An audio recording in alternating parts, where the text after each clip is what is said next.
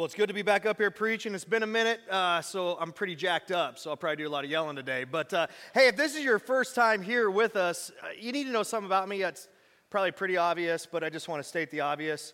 And that is, I love Jesus. I love Jesus. I love Jesus, obviously, because of what I believe he came to do for you and me and the salvation and forgiveness he offered through his death and resurrection. But I also love him because of how he lived. I mean, he just lived the best life. I love him for how he related to people and how he answered questions and how he talked and I just walked through life. He just lived the best life. And it's why I say, man, if you should follow Jesus, because not only will it make your life better, it'll make you better at life. Well, one of the many things I love about Jesus is actually recorded by Luke in Luke chapter 15. And here's what Luke wrote. He said, "Now the tax collectors and sinners, those are people who are viewed as unacceptable to God, lost, the outcasts of society. Those people were drawing near to him. We're drawing near to Jesus. And the Pharisees and scribes, those are the religious, Jewish leaders, they grumbled, saying, 'This man, Jesus, receives sinners and eats with them.'" This is one of the things I love about Jesus. One of the things I love about Jesus is that people who were nothing like Jesus liked Jesus, and he liked them too. People who were nothing like Jesus liked Jesus, and he liked them too. Which leads to two questions. Why did people who were nothing like Jesus like him? And I think the reason that people who were nothing like Jesus liked him is because, why Jesus liked people who were nothing like him is because they are who he came to this world for. I mean, Jesus himself said that the entire reason that God sent him was to seek and to save those who were lost. Those who have a broken relationship with Holy Creator God because of their violation of sin against him. And that's you. And you, and you, and you, and you, and you, and you, and you, and me, and every single person. Jesus was clear that our Heavenly Father sent him on a mission to restore and redeem and reconcile our broken relationship with him in this life and the next. That's what Jesus gave his life on the cross for. That's what Jesus rose from the grave to prove that only he can do. And before Jesus physically left this earth, after his resurrection, right before he physically ascended to heaven, he called us, his followers, his church, to be his body and carry on his mission of seeking and saving those who are lost by sharing the good news of his love, forgiveness, joy, grace, salvation, hope, and peace and mercy with them. And what this means, if you're a follower of Christ, if you've put your faith in Jesus by asking him to be the forgiver of your sins and leader of your life, here's what it means. It means that you can't follow Jesus without carrying on Jesus' mission. You've got to know this. Jesus never intended people to simply believe in him. He invited people to follow him. And Jesus never called his followers Christians. Not once. He called those who follow him disciples. And you can define Christian any stinking way you want to define Christian, but you can't define disciple that way. Because a disciple is someone who says, I am committed to someone who says to someone else, I'm committed to follow you because I want to become like you. So wherever you are leading, I'm going. Whatever you ask me to do, I want you to know that my answer is yes before you even ask it. And Jesus' final marching orders to his followers, to his disciples before he left this earth was carry on the mission that I came for. But this is not just something we're called to do. It's actually who we are. Jesus and the writers of the New Testament tell us that as followers of Christ, we are the salt of the earth. We are the light of the world. We are Christ's ambassadors sent on a mission to draw the world to God. It's who we are as followers of Jesus, who we are as disciples of Christ. Now, the second question is, why did people who were nothing like Jesus like Jesus? People who were nothing like Jesus because of how they perceived him.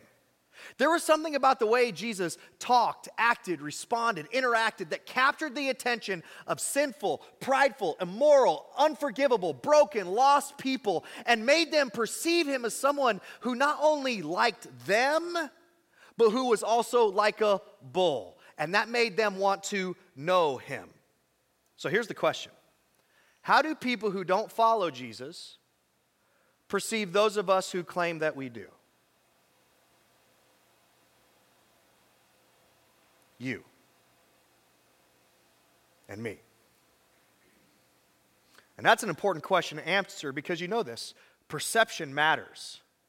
Perception matters. It matters because when someone perceives something about someone else, it doesn't mean that that's true about that person, but it's true to the person who perceives it. Perception matters. Perception matters also because perception impacts likability. So, it's how people are perceiving us as followers of Christ, as disciples of Jesus, making us likable to them. It's an important question to answer because likability impacts relationship. And you know this to be true. If you don't like someone, you don't want to have a relationship with them. The same is true with you. If someone doesn't like you, they don't want to have a relationship with you. And then when it comes to being the salt of the earth and the light of the world and Christ's ambassadors, relationship is so important because relationship impacts influence because influence happens within the context of relationship. You know this to be true. I mean, as soon as a boss or a friend or a parent or a coach loses relationship, they lose the ability to positively influence their kid or their spouse or their teammate or their employee or their student. And here's the reality that those of us who are followers of Christ have got to accept and got to know. The way many people who would say they're not followers of Christ perceive those of us who are, it's making us unlikable. Like Jesus, we're capturing the attention of a watching world. But unlike Jesus, it's causing them to perceive some nasty, ugly, unlikable things about us. Just ask them. They'll tell you. Some of them are here right now. If I gave them a mic, they'd be like, let me talk. And come on. We wonder why we've lost so much influence in the world. Now that leaves us with two options. Option number one, we can get defensive, throw our hands up, say that's their problem, it's good that's their problem because they're going to go to hell anyway. Some of you have done that. That's just not helpful. As a matter of fact, that's just more hurtful, which leads to the second option. We can identify some solutions to help change those perceptions. You already know which one Jesus would have us do. So that's what we're going to do over these next 4 weeks. Throughout this series for these 4 weeks, we're going to look at 4 common negative perceptions that people have with followers of Christ and identify some next step solutions for how to change or begin to change those perceptions. Now, if you're a follower of Christ, if you put your faith in Jesus, if you've asked Jesus to be the forgiver of your sins of your life, you need to engage in this series. Because not being unlikable is preventing many people from wanting to know the person whom we say we follow. That is Jesus. You are not responsible for people's decisions, but you are responsible for how a watching world perceives Jesus because you are the light of the world. You are the salt of the earth. You are Christ's ambassador. So listen, if you listen with an open mind and take the next steps I'm encouraging you to take throughout this series, I believe it will help change people's negative perspectives of us so that they hopefully want to know us and the Jesus we say we follow. The only way to effectively share the good news of Jesus with people who have never experienced it is if they know that we like them and they actually like us. Now, if you're not a follower of Christ, you say you're not into this whole church thing, you're kind of skeptical of this, you're kind of put off by all of this, you can't even believe you're here this morning or you're tuning in. I totally get it. We do some weird things. But you probably don't agree with most things I say in any sermon. You're going to agree with everything I say today and following today. You're going to be like, I like this guy. He knows what he's talking about. Because you could preach this sermon, right? And so you're going to love it because I'm going to be picking on us people who say we're followers of Christ. But let me just say to you, starting off before we get going, if you'd say I'm not into this whole thing, man, I just want to say I'm sorry. Like, if some of the ways that you're perceiving us have made you not interested in Jesus because of us, I just want to say I'm sorry. And I can't speak for every person who calls himself a follower of Christ at every church. I can't even speak for every person at Relevant Community Church. But I hope you see throughout this series, and I hope you experience here in our midst and when you're interacting with us, that we love you and we are for you. And we screw that up all the time.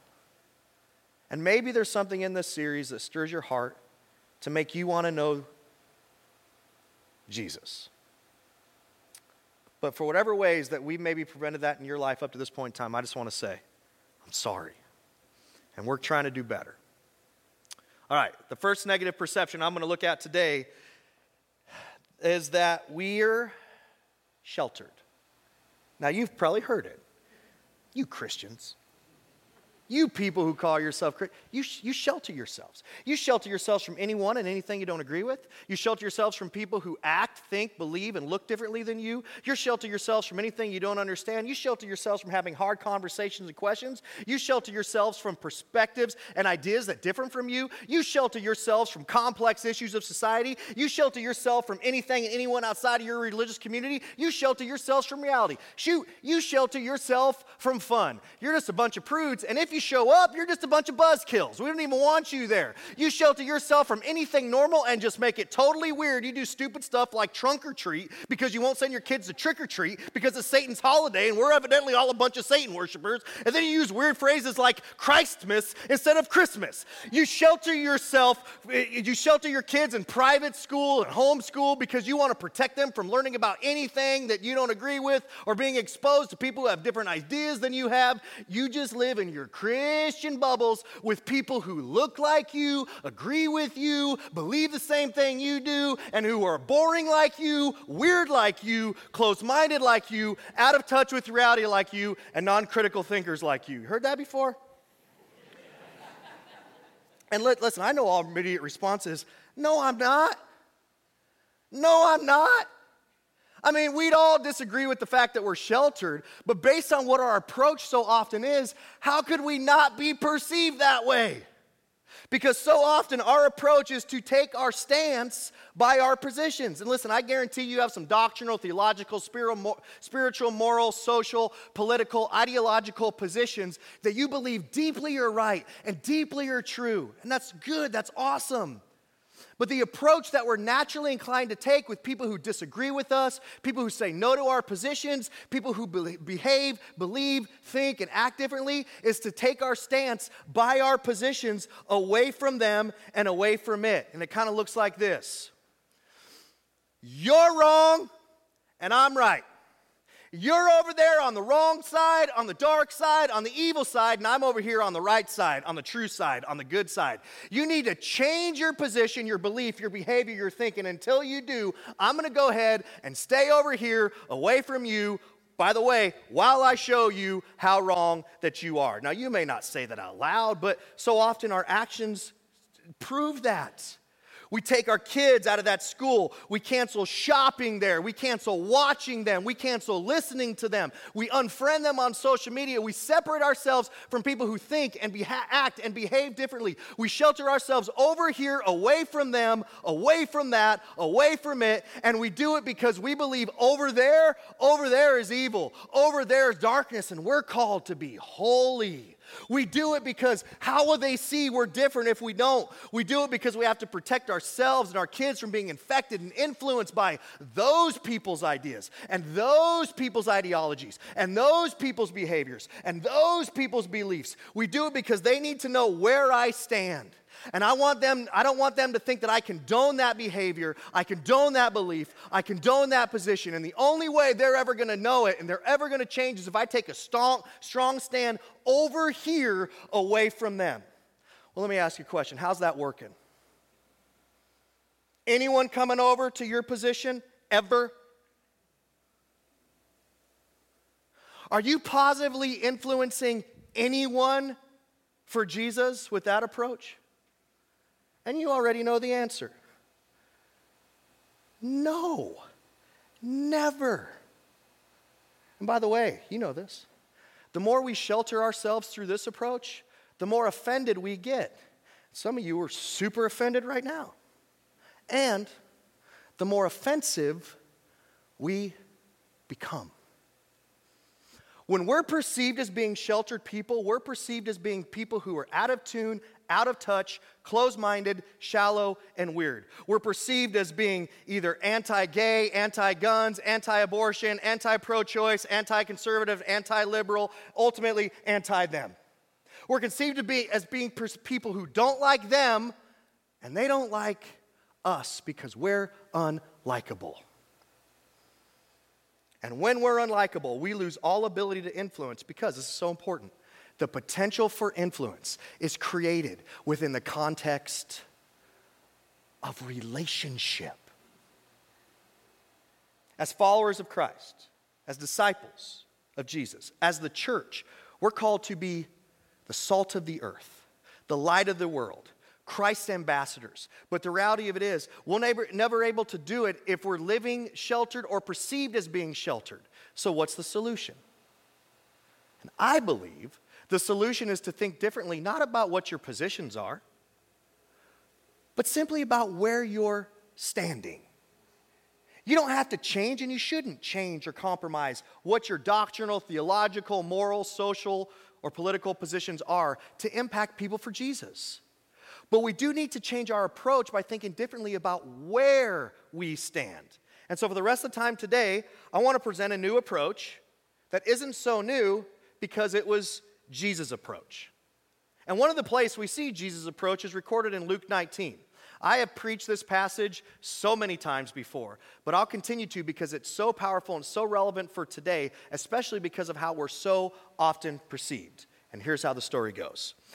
Jesus entered Jericho, that's a city near Jerusalem, and was passing through. A man was there by the name of Zacchaeus. He was a chief tax collector and was wealthy. Now, before we go on, I want you to imagine the most unacceptable, unforgivable, unredeemable person you possibly can. A person whose positions, behaviors, and beliefs just disgust you to the point that you want to throw up. Got him in your mind? Now multiply that times 10. And that's how Jews, first century Jews, viewed tax collectors in the first century. Jewish tax collectors in the first century were Jewish traders. They collected taxes for the ruling Roman government from their own people. However, they took more than what was required and kept the extra for themselves, which means they lied to their own people. They stole from their own people. They cheated their own people for the Roman government. All the while, their people got poor and they got more wealthy. And because of that, most tax collectors just lived an enormously immoral lifestyle. Zacchaeus was viewed as one of the worst of the worst. People despised him. He was past the point of God's grace in their eyes. Nobody liked Zacchaeus, and he knew it, and the reality was he probably deserved it. But God loved Zacchaeus and wanted him to know it. But how would Zacchaeus ever know that? How would Zacchaeus ever feel that? It was going to take someone with an entirely different approach. Well, into Zacchaeus' life walks Jesus. Verse 3. He, Zacchaeus, wanted to see who Jesus was. Like he's heard some amazing things about Jesus. He's heard, he claimed to be the Son of God, that he's healed people, that he's raised people from the dead. And he's like, I got to go see who this guy is myself. He wanted to see who Jesus was. But because he was short, he could not see over the crowd. So he ran ahead, climbed a sycamore tree to see him, and since Jesus was coming that way. Now, here's a question that most people who are familiar with this story have never asked before. The question is, why did Zacchaeus choose to climb a tree instead of navigate politely through the crowd until he got to a place that he could see Jesus? And you're like, well, it's because he was short. He wasn't the only short person there that day. Like, this guy wasn't 2 inches tall. Other short people seem to do just fine. And I'm reading the line between the line here. But I believe the reason he did this was because he didn't want to get close to the people in the crowd. He knew where they stood and how they felt about him and how they despised him. He knew their approach with him was, you stay over there away from us, Zacchaeus, until you change. So instead of having to deal with all that, he just kept himself separated from them. He kept him separated from the crowd, and he climbed the tree. Verse 5, when Jesus reached the spot, now real quick, by keeping himself separated from the crowd, Zacchaeus knew he could potentially miss seeing Jesus, but instead, Jesus ended up walking directly under the tree that Zacchaeus was in. Was that by accident? Or did Jesus go where Zacchaeus was on purpose? We don't know. All we know is there Jesus was standing a few feet from that tax collector. And what Jesus did and said next took everyone by surprise, especially Zacchaeus. Jesus looked up and said to him, Zacchaeus, come down immediately. I must stay at your house today. Now, if Jesus has implemented our approach, hey, Zacchaeus, when it comes to your behaviors, your actions, your positions, you need to know where I stand. And if you want to know me, you need to change first, Zacchaeus. So until then, I'm not going to have anything to do with you. You're over there, and I'm over there. But Jesus took a different approach. He took a relational one. Going into someone's home in the first century was a sign of relationship. Eating in someone's home was a sign of relational peace, love, acceptance. And this is so cool. Of all the people in Jericho that day, of all the people in the crowd that day, Jesus singles out an unacceptable sinner whom everyone else had sheltered themselves from and said, I want to be with you today. Let's go hang out at your house. And here was Zacchaeus' response. So he came down at once and welcomed him gladly. I mean, Zacchaeus is so blown away by Jesus' approach with him, he immediately welcomed him into his home. Not because he felt like Jesus agreed with all of his positions or agreed with his lifestyle, but because he felt like Jesus was interested in a relationship with him. But, just like many of us, the crowd did not understand Jesus' approach.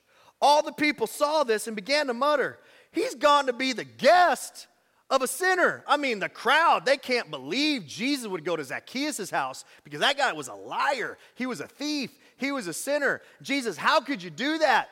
Like, is Jesus condoning lying? Is Jesus condoning being a thief? Is he condoning Zacchaeus' sin? He should stand as far away from Zacchaeus as absolute possible. Why would he go into his house? Jesus doesn't even entertain it. He just goes right to Zacchaeus' house. And while Jesus was at Zacchaeus' house, we don't know what they talked about. But I don't believe Jesus told him all the reasons he was wrong and called him any names and called him greedy and called him a liar and called him a cheat. If Jesus would have done that, it would have been truthful. It just probably wouldn't have been impactful, wouldn't have been helpful. I believe over lunch they simply got to know each other, talked about the love, grace, mercy, forgiveness that God has made available to Zacchaeus through him. And I believe that because that's what changes and impacts and transforms people's hearts and lives. And that's exactly what happened to Zacchaeus before Jesus left the house that day. But Zacchaeus stood up, said to the Lord, Lord, look, Lord, here and now I give half of my possessions to the poor, and if I've cheated anyone out of anything, I will pay back 4 times the amount. Jesus said to him, today salvation has come to this house, because this man too is a son of Abraham. And by the way, Jesus' statement there in short means that Jesus is stating Zacchaeus has entered into a saving relationship with God through faith in him. When Jesus walked into Zacchaeus' home that day, Zacchaeus was a liar and a thief who stood unforgiven for his sins before Holy Creator God, thus separated from Holy Creator God. When Jesus walked out that day, Zacchaeus had a restored relationship with God and was more transformed into the generous, truthful man that God created him to be.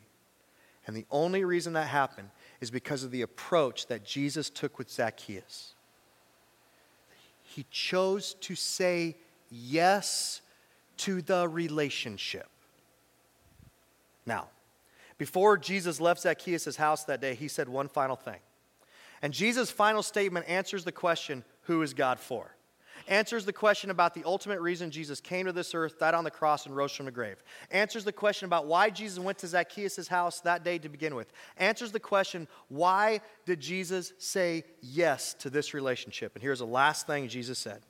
For the Son of Man, referring to himself, came to seek and to save the lost.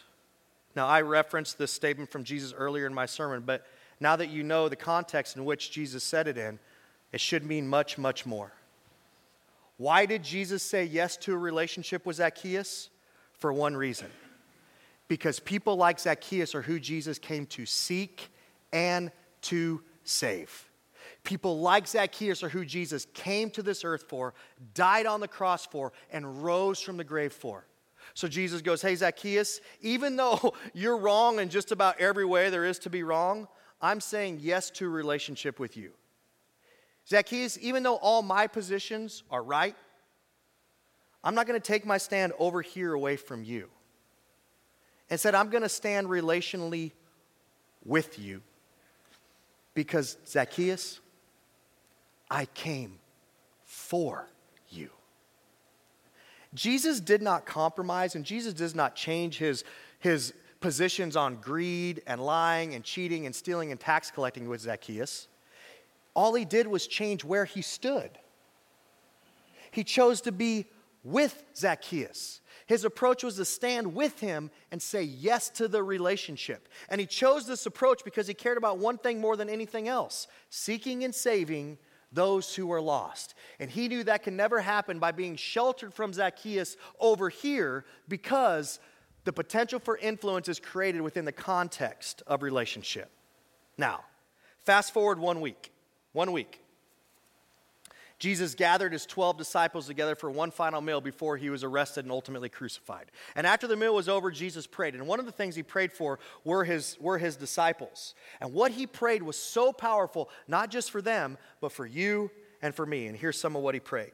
My prayer is not that you take them out of the world, but that you protect them from the evil one, that you protect them from the lies and attacks and temptations of Satan.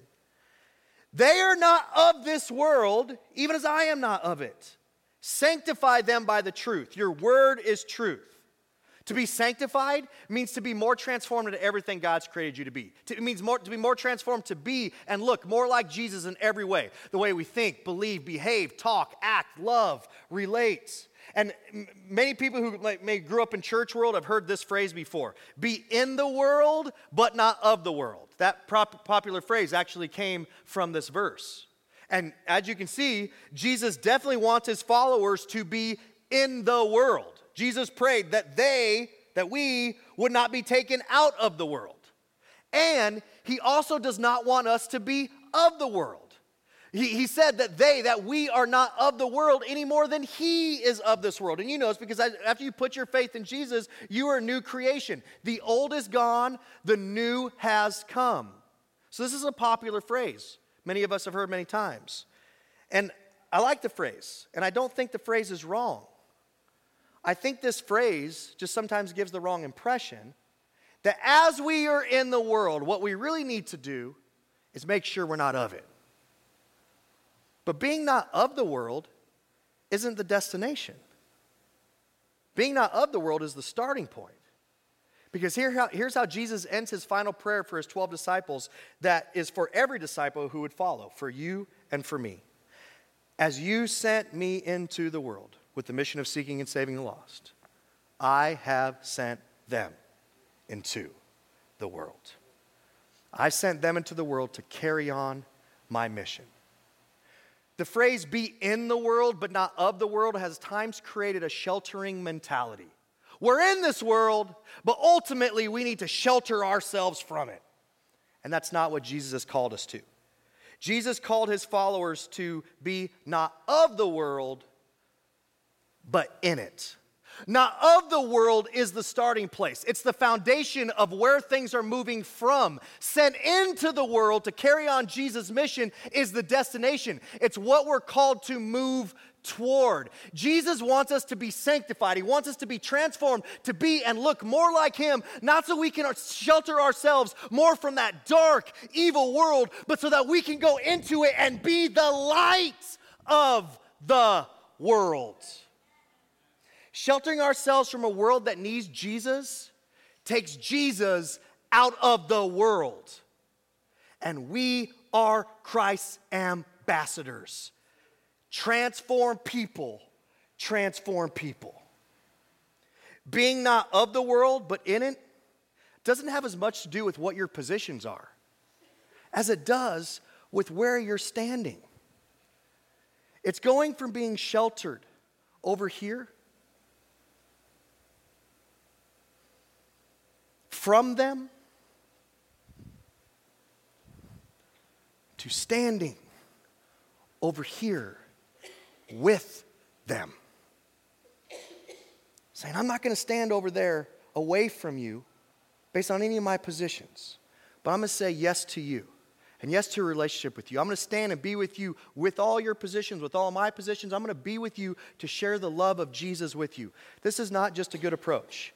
This is the best approach because it was Jesus' approach. It's the best approach because it communicates, I care about you ahead of the issues, despite our disagreements, regardless of your or my positions. When people know that, When people know that, they'll know you like them. Shoot, they'll know you love them. And that's the best chance we have for them to potentially like us, which is vitally important because the potential for influence is created within the context of relationship. But how? How do we do this? Well, it's much more simple than we often make it. Being not of the world, but in it, starts with our transformation. That's why Jesus prayed for their sanctification and for our sanctification. And what I'm going to say next is so important.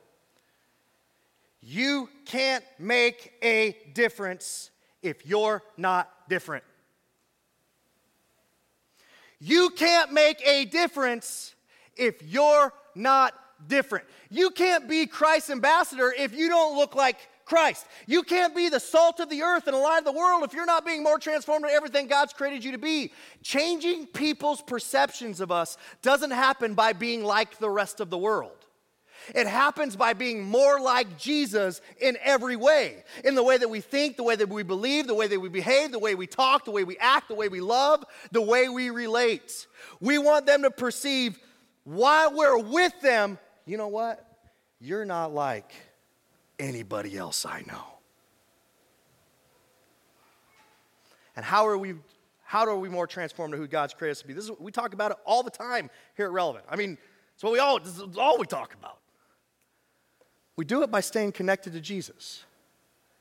And those of you who are here on Christmas Eve, you're going to remember this. I did this on Christmas Eve. We all love Christmas lights. We love it. They're lit up. They're beautiful. But only when it's lit. And how do these lights stay lit? They'd say lit by staying connected to the strand. If you disconnect this light from the strand, it's useless. It's lost all its light.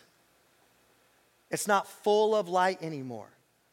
And Jesus would say to you and to me, as his followers, as disciples, you got to stay connected to me every single day.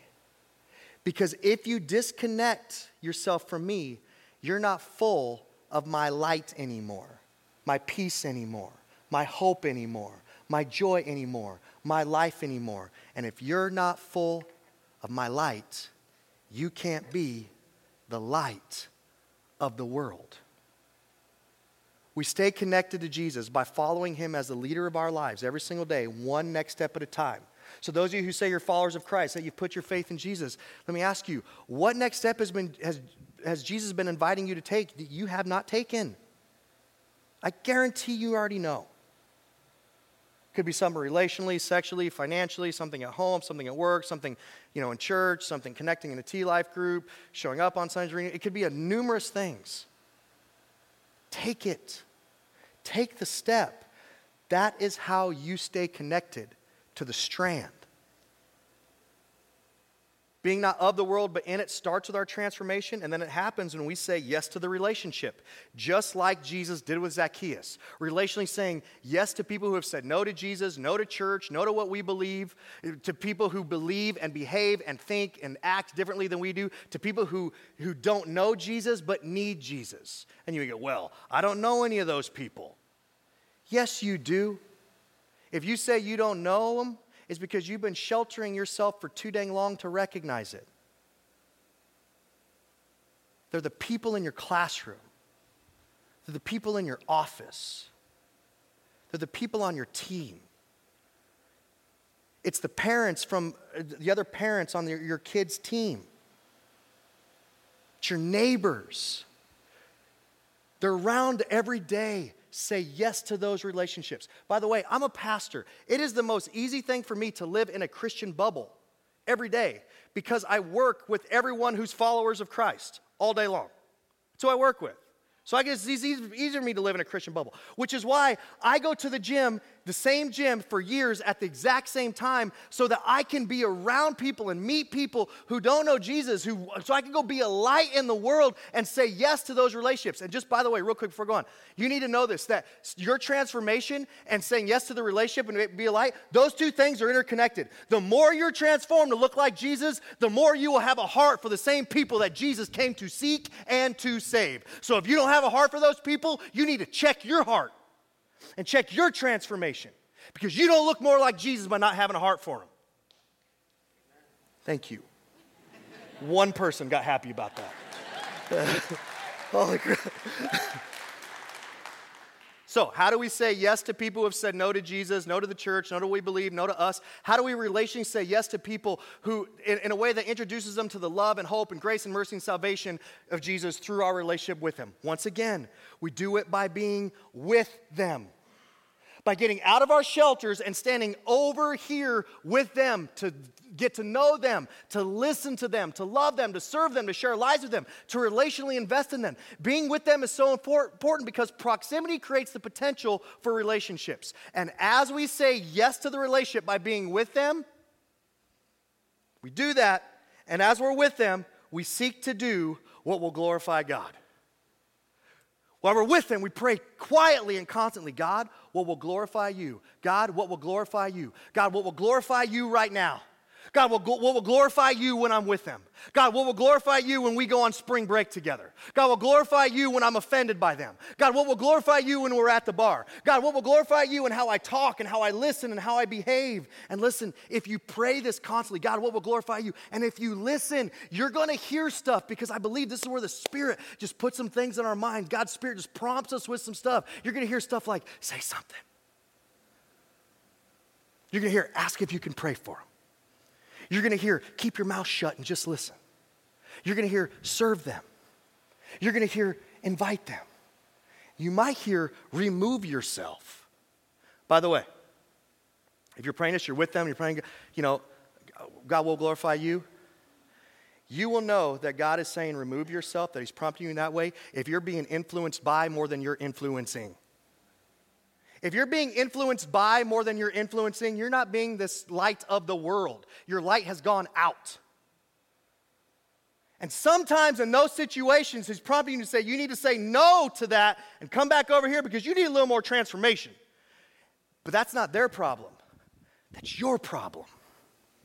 That's a you issue. That's not a them issue. So you listen. And you respond, and if you do, it has the potential to be powerful. I've seen it happen over and over and over again. Told you a second ago about the gym. There's a guy I work out with the gym. We're at the gym at the same time. His name's Adam. Met him about 3 years ago. We're at the gym at the same time every day together. Adam's just a massive, massive man, almost as big as me, just a big human being. And Adam, I just love him. We got to know each other. And Adam's one of my reach ones. Someone I want to reach for Jesus, the one person I want to reach for Jesus. And so I intercede, I pray for him all the time. I invest in him relationally. I've invited him 1,000 times. And Adam is completely against everything Jesus and church. And how do I know that? Because he's told me numerous times. At best, he's agnostic, maybe atheist. He's just like, this is the stupidest thing. He almost gets angry talking about it. I've invited him 1,000 times. He's like, dude, I don't know why you keep inviting me. I ain't showing up. I'm like, okay, I'll just keep inviting you. Because I'm bigger than you. What are you going to do? You know what I'm saying? And so anyway, it's like for 3 years, it's like going nowhere. I feel like this is just, I'm terrible at this. I can't ever use him in an illustration in our church because I'm terrible at it. And so this was so weird. 2 weeks ago, I was praying for Adam one morning. It was two Monday mornings ago. I was praying for Adam. And I felt at the end of it, I should text him and tell him I'm praying for him. And I'm like, nope. Oh, God, what will glorify you? Text and tell. So I texted and I said, hey, bro, just want to let you know, prayed for you this morning. Don't even know what to pray for you about. Just wanted to let you know I prayed for you. Send. Whoop. Does not text back, ghosted me, and doesn't say anything about it at the gym the rest of the week. And I'm like, oh, crap. I screwed it up. What did I do? This is no lie. 6 days ago Monday, he goes, hey, Ronnie, do you remember when you texted me? This is at the gym, Monday morning. He goes, do you remember when you texted me last week and said you were praying for me? And I'm like, Yeah, I think I do remember that. I think he's like, dude, craziest thing happened. He goes, that morning I got in a car accident. And he goes, and just a little while later I got your text. And he said, just for a quick second, I thought, huh.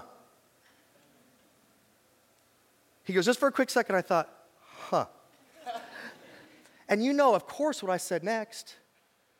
It's like, brother, when you have faith in Jesus, supernatural hedges of protection will come around you. Like, no, that's weird. Like, no, I ain't gonna say that crap. I just played it off, dude. I was like, well, bro, I love you. I think God loves you, so I'm just going to keep praying for you. That's all I said, and I just went and lifted more than him the rest of the day. That's how it went. But it was just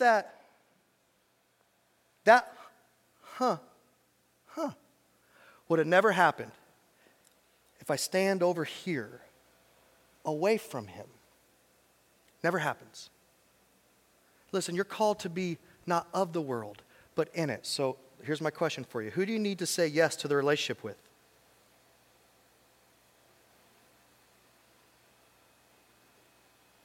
Get out of your shelter by saying yes to them, because it's the only way they'll ever know you like them, that you love them. And that's the best chance you have for them to potentially like you, which is vitally important because the potential to influence is created within the context of relationship. You being likable doesn't guarantee they'll want to believe what you believe, but it will make them much more likely, make it much more likely that they want to know you more. And getting to know you, well, that could transform their life. Getting to know you could transform their eternity, because you are the light of the world. And you are the salt of the earth.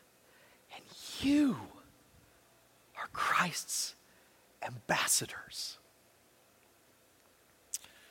Changing people's perceptions, it isn't easy. It takes an enormous amount of intentionality. We've got to think, we forget all the time. And so one thing, we've done this before, but one thing that we want to do is throughout the series was to just help remind you. And so we put together a little lock screen for your phone.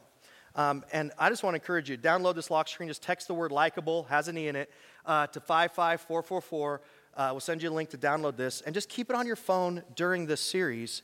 And so you could just be reminded all the time, and then realize, okay, maybe as we just have this constant reminder all day long, maybe this will begin to change some perceptions. Dear Lord, thank you for today. I pray your words are the words that were heard. Pray we just walk out of here saying, Jesus, we want to be more like you, live more like you, love what you love who you love. I pray that this week we are truly the light of someone's world. In Jesus' name, amen.